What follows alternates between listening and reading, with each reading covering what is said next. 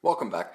In today's video, I'm going to share how our society actually creates and keeps codependency alive, and therefore it makes it very difficult for all of us to have a relationship with ourselves and a relationship with others. And ultimately, that's at the heart of codependency. A person who is codependent struggles in their relationship within themselves and with others, and it's primarily because it's a shame-based illness or shame-based disease.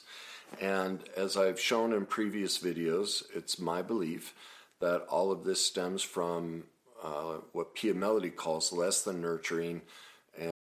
Look, Bumble knows you're exhausted by dating. All the must not take yourself too seriously and 6'1" since that matters. And what do I even say other than hey? Well, that's why they're introducing an all-new Bumble. With exciting features to make compatibility easier, starting the chat better, and dating safer. They've changed, so you don't have to. Download the new Bumble now. And or abusive parenting. And I personally, this is my belief, I believe all of that means it's abusive parenting. And I believe that because it is a result of the parenting we experience that we therefore have a damaged relationship with ourselves, and therefore we can't forge healthy, connected relationships with others.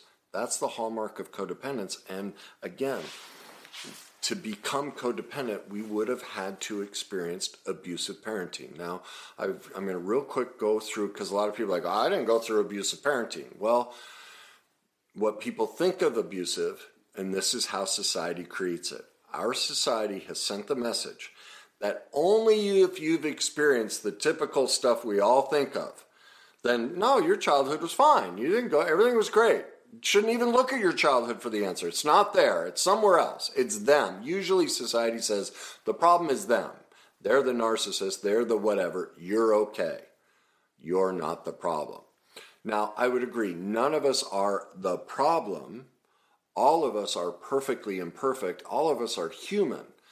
But we are all also responsible, and this is a way that society lets us off the hook and doesn't place responsibility on ourselves, and that's a hallmark of codependence. Just like our parents placed responsibility for their feelings on us to carry their shame, society does the exact same thing in how they handle all of this. So 5 simple questions, because the first step for you to see how reality or see how society is creating your codependence, and everyone on this planet to be codependent and to have suffered abusive parenting, we have to get into reality. And so I have 5 questions which prove we've all suffered trauma, and I know people don't like the word abuse, and that's okay, I get it. Call it whatever you want. Like, I don't get hung up on the words.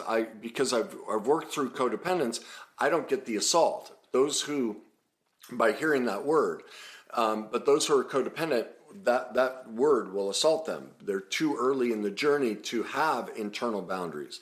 They're still too affected by things like that. They can't handle that level of honesty and truth. And that sounds very condescending and demeaning, and that's not my intent.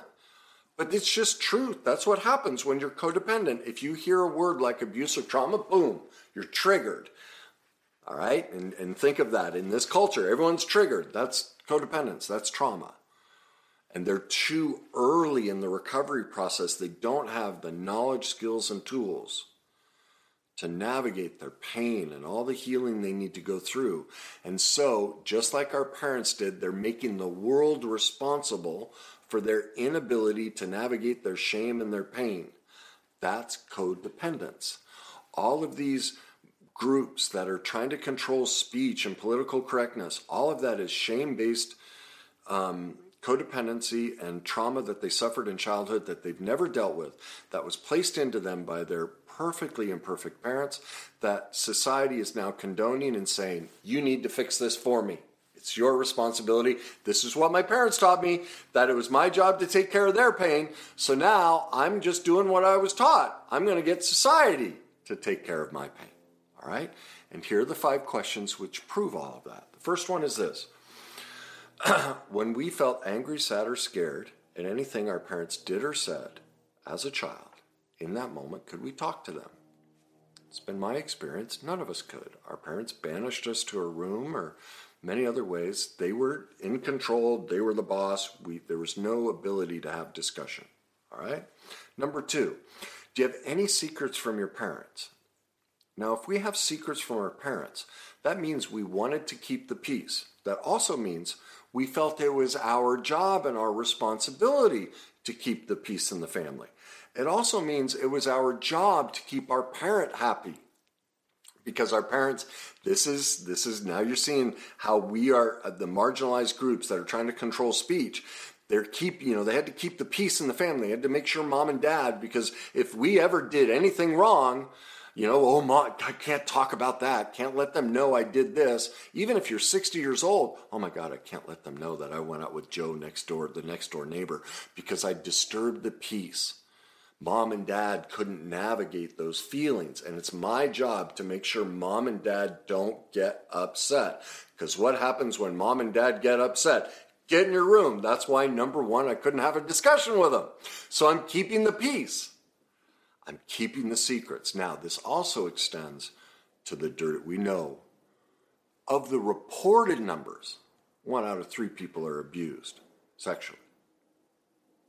How many people are keeping that secret? I mean, the